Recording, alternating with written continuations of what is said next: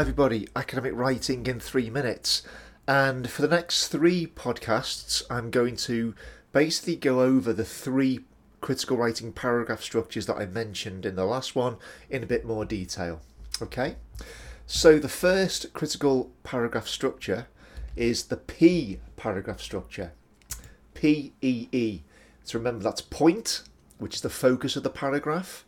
The first E of evidence, and obviously we want to use a variety of sources which expand on the idea in the point. So the point is really the focus of the paragraph. So you've got the focus of the paragraph, then you've got the evidence, and obviously you can organise that in different ways depending on what you prefer or how it helps your assignment. And then you have the explanation, which is where you explain to the reader what the evidence means or what is the significance of you using this particular amount or range of evidence. So P.E.E. And in the P.E.E. structure, it's the explanation which is the criticality. Okay? So, for example, the first point could be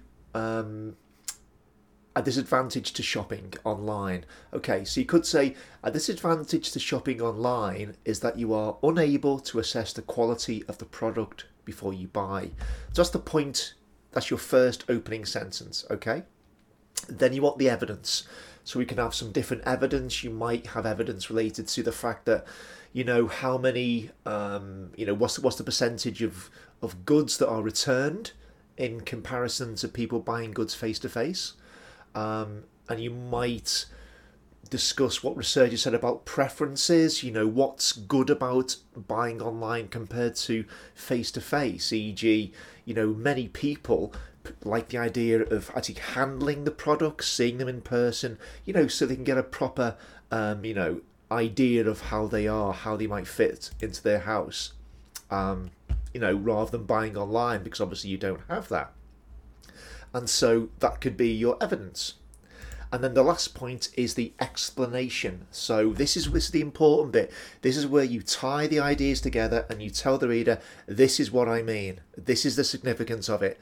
And so you could have a comment about the research that you've just said.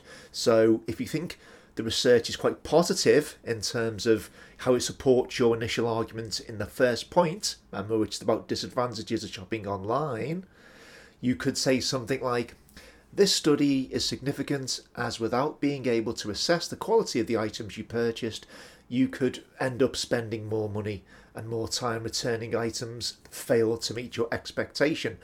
Or something similar, of course.